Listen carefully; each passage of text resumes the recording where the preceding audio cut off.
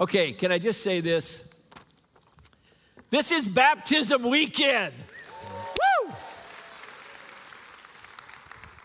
Let me just say this again. This is baptism weekend. Let me try it one more time. This is the weekend when we celebrate lives that have been transformed by Jesus Christ. Can we hear it? So pretty cool. I always love this weekend. So before I jump into the message, I've got some things I want to share with you. Been gone for the last couple of weeks and have been able to do just some amazing things where God is at work. One of them is I had an opportunity, my wife and I, and two of the members of our congregation and friends, Tu and Lynette, to go to Zambia and to visit Villages of Hope. Villages of Hope is a partner that we have been connected to for 13 years. We've had lots of people from our church who have gone to Villages of Hope. It came into existence 17 years ago, primarily in response to the HIV/AIDS crisis in Zambia. And so they created a village, a community to bring in children who had lost their parents. And it's been an amazing response to that need. But now, over the years, some of the needs in Zambia have changed, and the HIV/AIDS crisis is no longer what it was, and the huge needs in Zambia have to do with food security and with education. And so this amazing village has kind of pivoted towards that. And they have several schools, elementary, middle school, high school, 2 colleges that have over 600 students that are in those schools. And they started a school of agriculture, and they started a teaching school, and they have also started growing their own grain. They have 250 acres.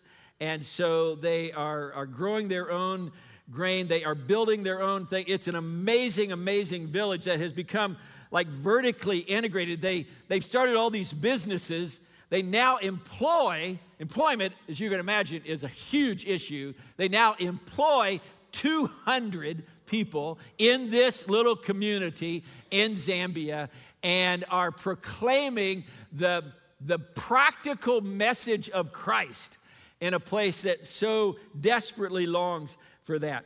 And something about Zambia that I think are interesting, a couple of statistics. The average age in Zambia is 16. 16, think about that. One of the youngest nations on the planet in terms of population.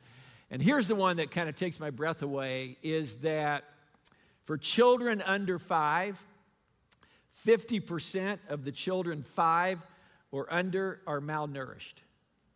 That's having a huge impact on their development, their growth, delays, all of that. And Villages of Hope is involved in food security in ways not just on their campus, but with thousands of locations throughout Zambia. It's amazing work that they're doing. And it was great to be there. Did we show a picture of Tu and Lynette? And yeah, they're there with... and Donna on the right, there with some of the kids, and just an amazing place. And so much of this, we were able to increase on one of their large fields through some generous donations. We were able to increase their productivity 3-fold. So just some amazing things, and we're able to provide some additional support for their solar panels and all of that, so that now they'll be able to run everything on solar. It's just incredible stuff. So thank you for your involvement over the years and for your support of this incredible ministry. That's the first thing. Second thing is, as soon as I got back, I turned around and I went with two of our hangar students and Jess Eitvluck, who is our pastor with students and one of our teaching pastors here at the church, and Izzy, who is one of our interns, our trellis intern. We went to the first ever trellis conference in Kansas City, and it was just really cool. Trellis came into being through the vision of a young man that serves actually on our board, Jake Zasky, responding to the crisis that we are in the midst of in the United States for leadership within the church.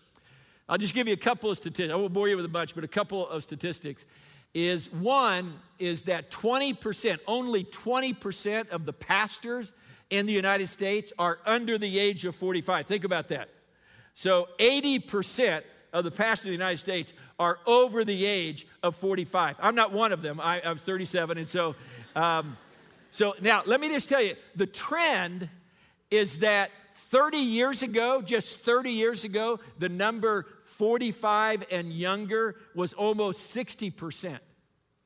It was almost triple what it is now. And we are not replacing new leadership in the church. And Trellis is an organization that came into being to respond to that and to raise up new leaders, new pastors, to help with education, to provide free education for them as they go through an educational program and then are able to go into the life of the church. Just amazing, amazing stuff. And we went to the first ever conference, and it was just neat because it was a small gathering, but there were students there, Trellis students there, there were universities that were there that are helping to provide the educational programs. There were state and district coordinators that were there. There were pastors of large churches that were there. Just an amazing, amazing gathering. And so we're just so thankful for what is happening there in the lives that are being impacted.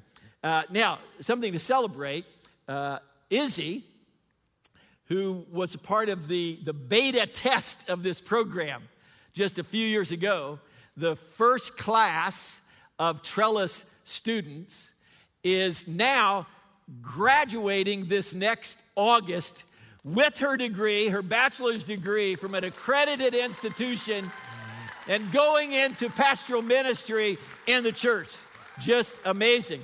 And then we had two other hangar students that went as well. Amazing, amazing. Ellery and Brandon. They're seniors, and they are in the process of just trying to determine what God is calling them to in terms of educationally, vocationally, all of that. And I've got a picture of the group. It was so much fun hanging out with them. Now, I just want to say a word. I realized this is on the plane when we landed in Dulles at the end of the trip. We got to that point, and I realized I had not taken a picture of the group. Zero. And so I said, come on, hurry up. We got to have a picture. And so I snapped this picture. The first thing Jess Eitvluck says to me is, thanks for taking a picture of us when we are looking at our best. Izzy came up to me today and said, I can't believe you are putting that picture in front of the congregation. But as I look at that, I think they look absolutely beautiful. And I just have to tell you, what an encouragement for me to see Ellery and Brandon and Izzy and the depth of their faith and the openness to what it is that God has for them, whatever that will be, the openness to being in the yes position to God. And it was just for me an encouragement in my faith just to have the opportunity for 3 or 4 days just to hang out with them. I'm just so thankful what God is doing in the life of this church, particularly in our student ministry, next gen stuff that we're doing. Can we just celebrate that? That's so awesome. And then the last thing, I promise I'd actually have a sermon, okay? The last thing is this, is that on October 12th at 7 p.m., we're having what we're calling Pitch Night. You've heard me talk about this before, that we wanted to create some events and support for entrepreneurs who are looking to start businesses, profit, for-profit, and nonprofit. Not necessarily all like ministry stuff, but businesses that are committed to doing good and carrying out the business that they're doing with a kingdom mindset. And so we did a Fairfax incubator for 4 weeks where a ton of folks went through the process and pitched their ideas and learned and grew and all of that. And now on Pitch Night on October 12th, 6 of those we are kind of putting up for the whole congregation to come and to kind of hear these exciting pitches that they are making. And the reason I want to kind of talk to you about that just today is that our congregation is filled with folks that are so successful, so in touch with business. We have so many entrepreneurs. We have business owners. We have folks that are leaders in business. We have teachers. We have folks that are in all kinds of professions that they are excelling. And these new businesses that are being pitched kind of cover all of that ground. And your presence there, just your encouragement, just your showing up to say, I'm excited about the fact that you're willing to take a risk and to start something that you think can have a difference in this world and make an impact. Like, I want to come alongside you with that. And so I think we've got a QR code that you can sign up. We'd like to know how many are coming so that we can kind of get the room situated the way that we want to do that. But I really encourage, there's so many of you that would be so helpful just to have you there and be an encouragement to this group. All right. So we're in the 5th week of this 7-week study in the Gospel of John that's called Restoring Broken Signposts. And we are focused on what author and theologian N.T. Wright calls 7 signposts, or what I would call 7 longings that point to what it means to be fully human. A longing for justice, a longing for love, a longing for power, a longing for beauty, a longing for freedom, a longing for truth, a longing for spirituality. We've looked at 4 of those. Kyle and Josh did over the last 2 weeks. Amazing job looking at 2 of these 7. And what the reason we're doing this series is because even though we long as humanity for these things, it just seems like we never quite get it right when it comes to this stuff. Love turns selfish, justice is denied, beauty gets defaced in some way, freedom gets ripped away, taken away, truth gets skewed in some way. We see it over and over again. Power gets abused. Spirituality oftentimes becomes very self-absorbed. In other words, the signposts are broken. So what we're doing in this series is looking at these 7 signposts through the lens of the Gospel of John, because what John reminds us of is what God has done in the past, is doing in the present, and will do in the future to restore these signposts, and what our role is in this restoration process. And the signpost that we're looking at today is the signpost of freedom. Now, all of us know that freedom is needed for human flourishing. That we can't flourish as human beings without experiencing freedom. But the question is, like, what does it mean to be free? Because culturally, we've tended to define freedom as having the freedom to do whatever we want to do whenever we want to do it. We've defined it as the ability to act or to not act with no constraints, like no constraints that put any limitations on our ability to act or to not act. But the freedom to actually do whatever we want whenever we want to do it actually oftentimes leads us into harmful practices or patterns of addiction. Whatever, like pick your poison. Addiction to alcohol, addiction to drugs, addiction to sex, addiction to work, addiction to being in a romantic relationship. We can't function unless we are in a romantic relationship. Addiction to being needed, like we become addicted to being needed, to having other people need us. Like the list just goes on and on and on. What we perceive as freedom often leads to becoming enslaved by the very thing that we were free to pursue. Becoming enslaved by the very thing that we were free to pursue. But when you look at freedom from a biblical point of view, you get a very different perspective of what it means to be free.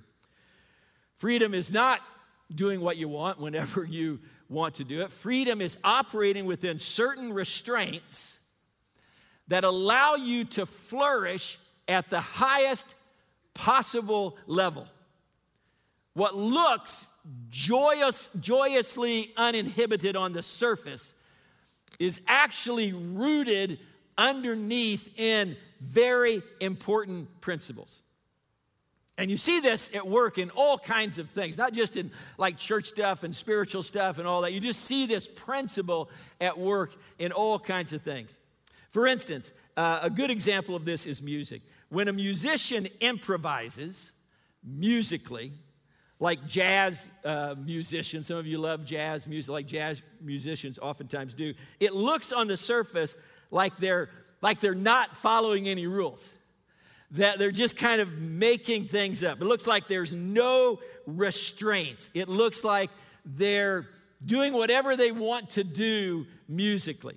But anyone, of course, who understands music knows that that is not true. Behind this incredibly beautiful, passionate, free-flowing music are all of these disciplines that you don't see. You don't see the years and years and years of practice and training, whether it's formal training or informal training, that it took to master the instrument, the particular instrument that they're playing. You don't see the music theory that is utilized to create a specific sound. My brother Larry got his PhD in music theory. And he taught music theory at the university level for a number of years. And Larry will tell you that whether you have ever taken a music theory class or not, and by the way, if you take it, it probably is the hardest class in music that you will ever take. But whether you have ever taken a music theory class or not, music theory is at work in the creation of beautiful music. Even music that is improvised. The way certain notes combine with other notes, the order, the rhythm, the timing, the way certain instruments play off of other instruments, like all of those, there are underlying principles that are at work in what you hear as this free-flowing expression of music. Musicians who improvise aren't just hitting notes that they feel like hitting. There are rules. Even if it's not on a sheet of paper, there are rules that are being followed. Let me give you an example. Here's what it sounds like to improvise when you, yeah, let's go, okay. You can take your pictures. That'd be great. Yeah, it's awesome. Post that. Yeah. So I'm just going to improvise for a little bit. I'm just going to riff a little bit, okay? So just sit back. Just take it in, okay? Just take it in. It's pretty amazing.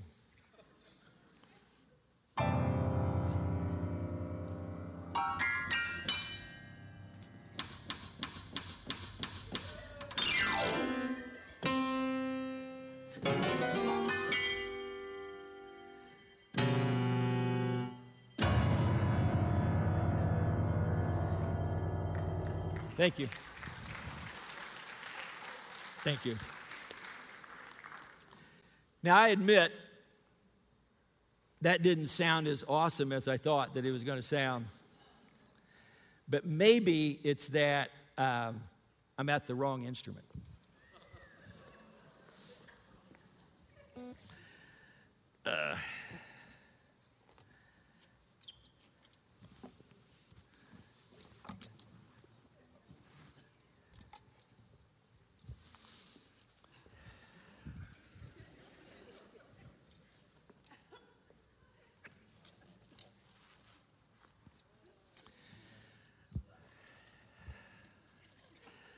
I've been waiting 37 years to do this in a service. I have always been envious of people that play the guitar. And I've been especially envious of pastors who play the guitar, who do it all. Like they play the guitar, they lead in worship, and then they preach their sermon. It's just amazing. So first of all, I'm just going to kind of take this in for a moment because it just feels so good standing here. And again, feel free to take your pictures, post this, that would be so awesome. That would be so cool if you posted me, up here with a guitar strapped around my neck, that's awesome. And now let me just let me improvise a little bit. Let me riff a little bit on the guitar.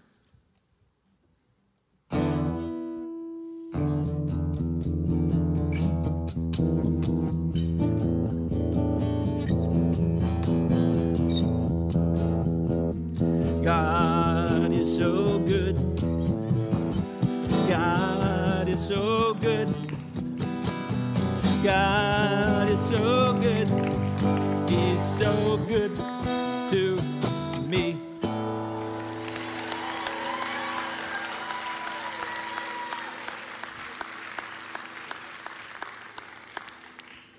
Thank you. Thank you very much. I will be back here next week. Now, I got to tell you, when the worship team found out that I wanted to touch the guitar, they initially went, "Oh, that's so awesome, that's so cool." But I know they were thinking, "Oh my goodness, he is going to break our guitars." But I think we made it through. Now, here's the point. Here's the reason. The way that culture often views freedom is just hitting any note that you want without any real underlying principle. That's what it sounds like.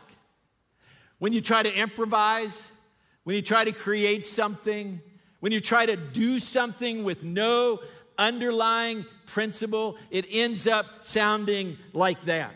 It's ugly, it's chaotic, it's harsh, it's awful. And the Bible paints this very different picture of what true freedom looks like. And you see that picture in the story of Israel.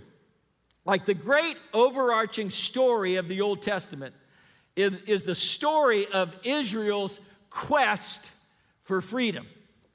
We see Abraham's family facing all kinds of problems. In Genesis, the book of Genesis, the book of Exodus, there's all kinds of problems they're facing. But the overarching problem, the problem that creates the narrative that really goes through all of Hebrew Scripture, is this problem of being enslaved in Egypt. And God's response to that enslavement is the Exodus. It's the leading of the people of God out of Egyptian bondage, out of Egyptian slavery to freedom. That's why every year the Israelites would celebrate this act of deliverance that God had done with the Passover meal.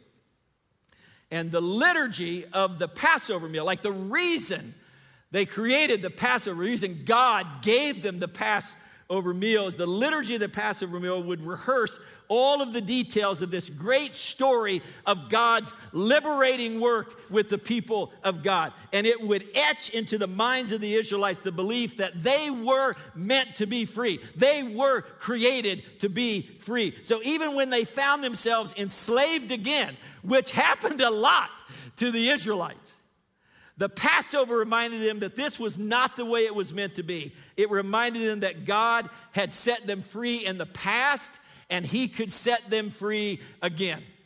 That's one of the reasons, and I had actually never really connected until I was preparing for this message, kind of connected these two things in quite this clear of a way. It's one of the reasons why during the feast of the Passover in Jesus' time, the Roman governor, Rome occupied Palestine, and the Roman governor of the occupying force would release a prisoner at the request of the Jewish leaders. And of course, we know the story because when Jesus is arrested and they are going to release someone, they bring out Barabbas and they put him beside Jesus and says, okay, we have to release someone. Who do you want us to release? Do you want us to release Barabbas, or do you want us to release Jesus? And they cried out Barabbas, like, we want you to release Barabbas. The reason it was Rome's small grudging acknowledgement of the actual meaning of Passover. Like, they were not naive. They knew what Passover represented for the Jews. They knew what it represented for the Israelites. And so they let the Jews have a little bit of freedom by letting one person go who had been arrested, who was in prison, who was in jail, setting one person free in an attempt to appease them and kind of basically keep them quiet. But over the time, the Israelites lost sight of two really important truths concerning the freedom that God wanted them to experience. First of all, they lost sight of the fact that God wasn't just concerned with setting them free politically and nationally. He was concerned with setting them free spiritually. It's no coincidence that Jesus chose the Passover as the time to go to Jerusalem and complete his mission. Because by aligning what he did on the cross, the paying for our sins, by aligning that with the Passover, Jesus was reminding everyone that not only is it God's desire to free people from oppressive rulers and oppressive systems and external freedom, it is also God's desire to set people free from the things that enslave their hearts, an internal freedom. And Israel lost sight of that. The second thing they lost sight of, which leads to this, is they lost sight of the fact that freedom is not just doing your own thing. Just like with the musician, true freedom is operating within certain restraints. It's operating within certain principles. It's functioning within underlying principles, certain restraints that allow you to flourish at the highest possible level. True freedom is rooted in important principles that cannot be ignored. And Jesus talks about that in John 8. Look at what he says, verse 31. To the Jews who had believed in him, Jesus said, if you hold to my teaching, you are really my disciples. Then you will know the truth, and the truth will set you free. And they answered him, well, we're Abraham's descendants. In other words, just we don't need to be set free. We are Abraham's descendants, and we have never been slaves to anyone. That's a ridiculous statement, by the way. We'll talk about that. How can you say that we shall be set free? We've never been slaves to anybody. How can you say we shall be set free? And Jesus replied, I tell you the truth, everyone who sins is a slave to sin. Now, a slave has no permanent place in the family, but a son belongs to it forever. So if the Son sets you free, you will be free indeed. Can I get an amen for that? That's a great passage, yeah. Now, the whole second half of chapter 8, John chapter 8, is about this question of who are the true children of Abraham. That's kind of the question that is underneath all of this. And Jesus is dealing with people who have believed in him, Jews who have believed in him like up to a point, but now they're wondering if this really is the Messiah who's going to set them free from Roman oppression and Roman control, like God had set them free from Egyptian bondage. And Jesus tells them that he's come to set them free, but that freedom is not going to look like the way that they think it's going to look like. Now, their initial response to all this, as I said, there is very interesting. They say, we've never been slaves to anyone. And of course, that is an absolutely ridiculous statement. The central theme of Israel's narrative throughout the Hebrew scriptures is the theme that they were enslaved in Egypt and God set them free. But that wasn't the only time they were enslaved. After that, then they were exiled into Babylonian captivity and they were enslaved in Babylon. And then after that, the Persians came on the scene and they were enslaved by the Persian Empire. And it just kind of goes on and on. That enslavement continued in various forms until Jesus' time, when in essence they are being enslaved by the Roman government. So their statement that they've never been enslaved by anyone makes no sense whatsoever. But here's the thing. Now, this isn't the but it's not a bad little lesson to learn as a leader, is that, or maybe just as someone who gets in conversations with other people and you're trying to have a meaningful conversation and talk about things that matter, and all of a sudden things get said and rabbit trails get formed, and all of a sudden you find yourself talking about things for hours that weren't even what you meant to talk about. Like, this is our political discourse. Can I just say this? Just like you watch a debate, you watch any of that, and you just go, how did it get there in the conversation? Does no one understand what active listening is all about? And the answer is no, really, they don't. But Jesus does not take the bait. He does not go down the rabbit trail. Instead, he stays focused on the slavery that they're experiencing on the inside. And when Jesus says everyone who commits sin is a slave to sin, he's redirecting their focus from the external to the internal. He's not saying that outward slavery doesn't matter. He's saying that there is a kind of slavery deep within the heart of every human being that is even more insidious than outward slavery. Jesus says that this is the kind of slavery that actually disqualifies a person for being a part of Abraham's true family, of being a part of the family of God. That's what he means by the phrase, a slave has no permanent place in the family. In other words, Jesus is saying freedom is not the product, what you have thought for all these years is not the product of your family lineage. Freedom is not the product of the family that you're a part of or the church that you're a part of or whatever it is. Like, freedom is not the product of that. Freedom is the product of the truth.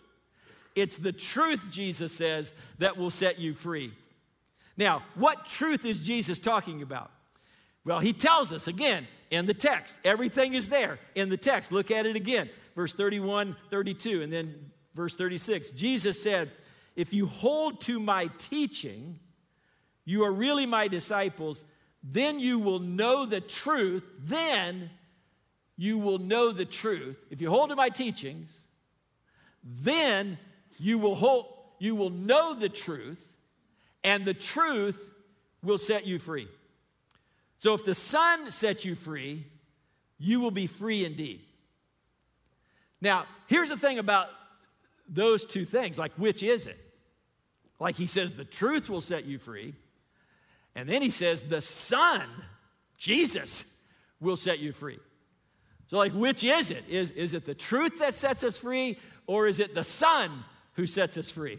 And the answer is yes, because the truth is Jesus. When Jesus says the truth will set you free, and then he says the Son will set you free, he's equating himself with the truth. He is saying, I am the truth that sets you free.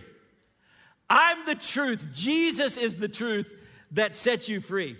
But he says more than that.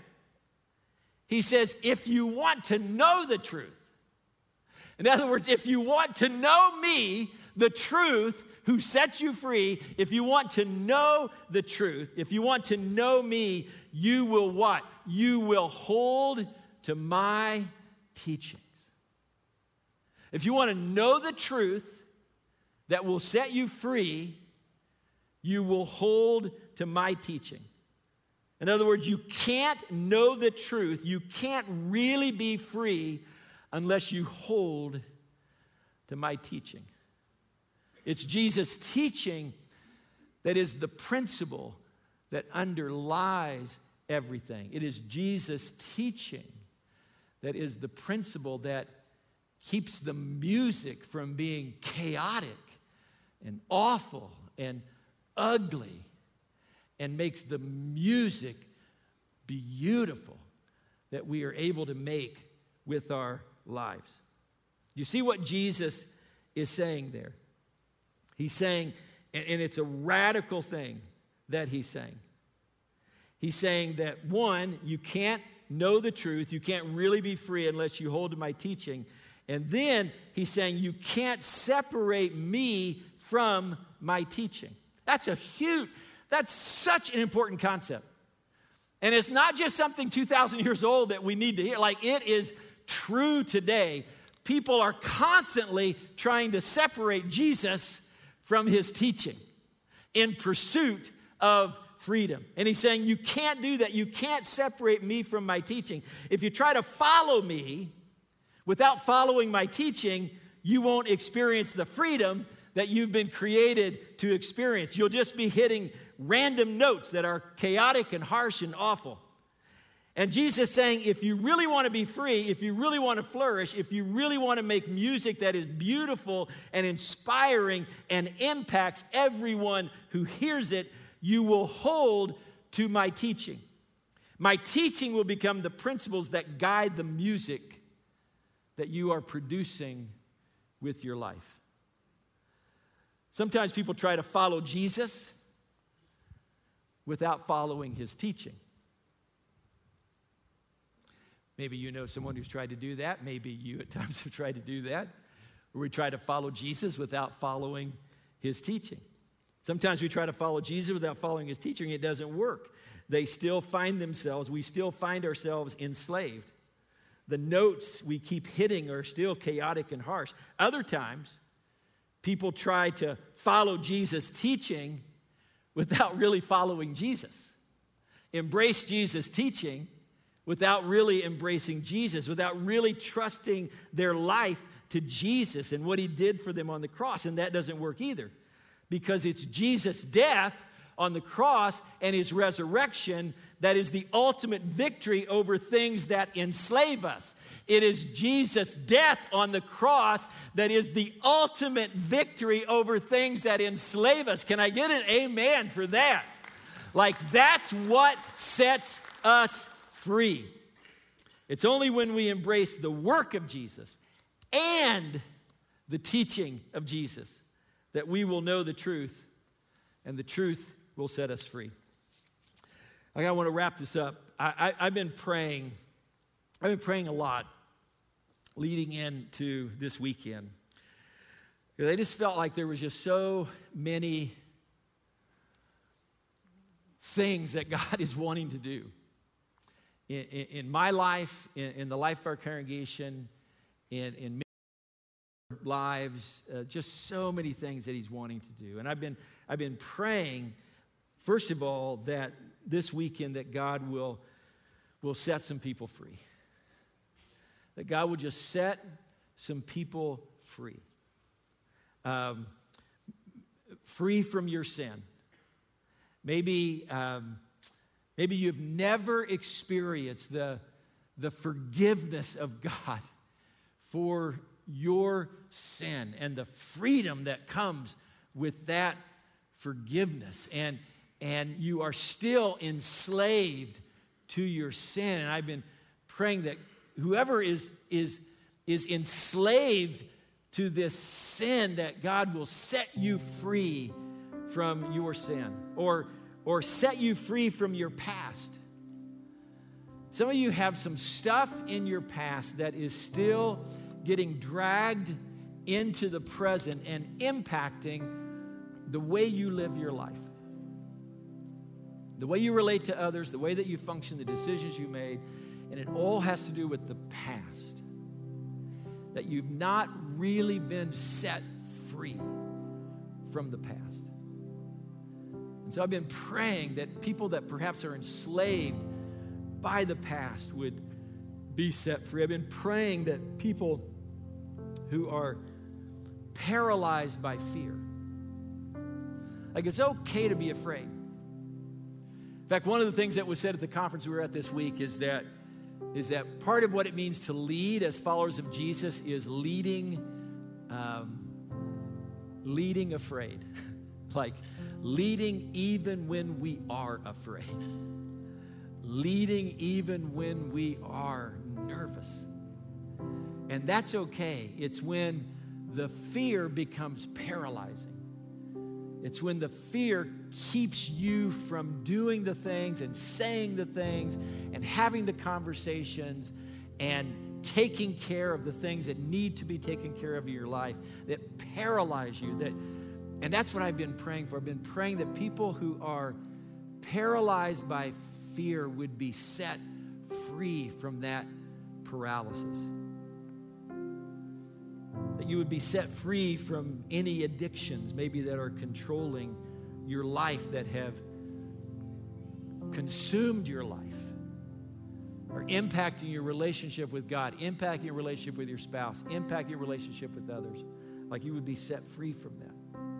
You would be set free from self-centeredness and self-absorption, and you would be free to live sacrificial lives, truly sacrificial lives, that you would be set free to truly love others unconditionally, to truly love others the way that God has loved you. And I just want to pause before we wrap this up, just to kind of pray specifically for that. God, you know the things that we struggle with that can so easily enslave us. And sometimes we get victory over them, and then they come back. And maybe for some of us, there are different things, and even that I mentioned today, that there is a need to experience freedom and to be set free from. But whatever it is,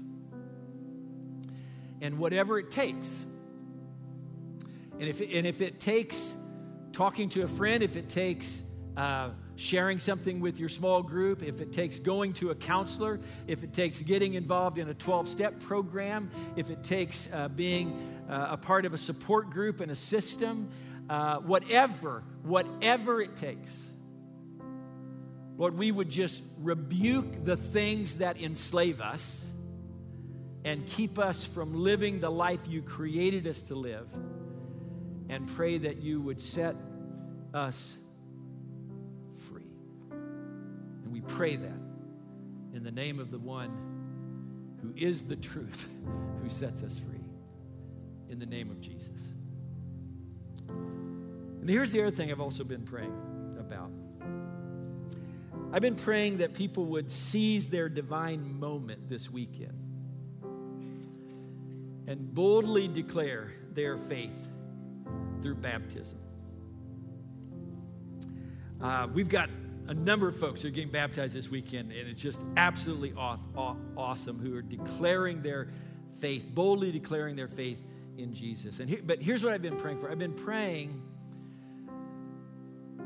for anyone who knows Jesus, who's given their life to Jesus, and there are really kind of silly, inconsequential things when we look at it through the lens of like what's really important in life, that that keep us from taking that bold step of declaration. You know, it's interesting, over the history of the life of the church, 2,000 years, the one thing in every political environment, in every national environment, in every era of facing persecution, not facing persecution, all of that, the thing that has connected the saints, the thing that has connected the people of God has been this simple yet profound, bold declaration that I have decided to follow Jesus. This bold declaration of following the Lord in water baptism. The Lord who himself, who knew no sin, but set the example for us of following the Lord in water baptism. This last week, while I was at the conference, I got a chance to be on a Zoom call with Bilge. Bilge, some of you know, Bilge is our church planter in Istanbul, an amazing, amazing young man. And we were just talking about some exciting things that are happening in the Istanbul church. And he talked about their most recent baptism service. And I was just like really intrigued. And because of the environment that they're in, where folks making decisions to follow Jesus and going public with their faith can be dangerous at some level, out of wisdom, when they do their baptism service, they do it away from the city. They do it on an island. They do it at a retreat. And they have a pool there, and they baptize people who have come to know Jesus. And most of the people being baptized are people that come from different religious backgrounds, and they've come to know Jesus as their Savior, and they've said yes to what he's done for them on the cross. It's just an amazing, amazing, amazing thing. And the first person who was ever baptized in the church is a young lady who I'll just call Anna. Not her real name, but Anna. And she came from a home where there was lots of repercussions in the fact that she had become a follower of Jesus and that she was getting baptized. And there were threats against her life, and there was precautions that had to be taken. And some of you actually have stories, I know, because I've heard your stories, that you can identify with all of this. Amazing, amazing stuff. And she boldly declared her faith in Jesus. And now it's a number of years later, and she has, there's 5 kids in the family, and God has used her to have an impact on all 5. And it's really cool. And so they were at this retreat, and not only was Anna there, but her youngest brother, we'll call him Michael, her youngest brother Michael was there. And he had made a decision to follow Jesus, and now he was getting baptized to declare his faith, boldly declare his faith in Jesus. And I still can't kind of believe this, that while they're there, right before the baptism service, Anna's mom calls her and says, "Where are you?" And so she tells her. She doesn't tell her the location, but she tells her that they're at a retreat. And there's baptisms going on, and that her youngest son, Anna's youngest brother, is following the Lord in water baptism. And her mom said, her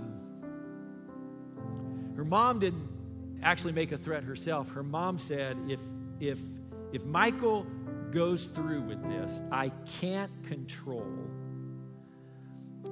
the response of your father, but he, I believe, is going to go on a binge, and not only perhaps kill Michael, but kill you. And I can't stop that. And I just want to warn you of that. And so they talked about that. Think about that. Right before you're getting ready to be baptized, that's the news you get. That's the news you get. And it's like, Bilge is going, listen, I don't want to put any external pressure on you like this. This has to be your decision. I understand the risk. I get it. All of that. I want to be sensitive to it. Nobody's going to judge you. Nobody's going to judge you. Michael said, no. I've decided to follow Jesus. And I want to publicly declare. I want to join with all of those throughout the 2,000-year history of the church. I want to publicly declare what Jesus has done in my life. And Michael was baptized. It's just awesome. We should probably celebrate that Michael was baptized.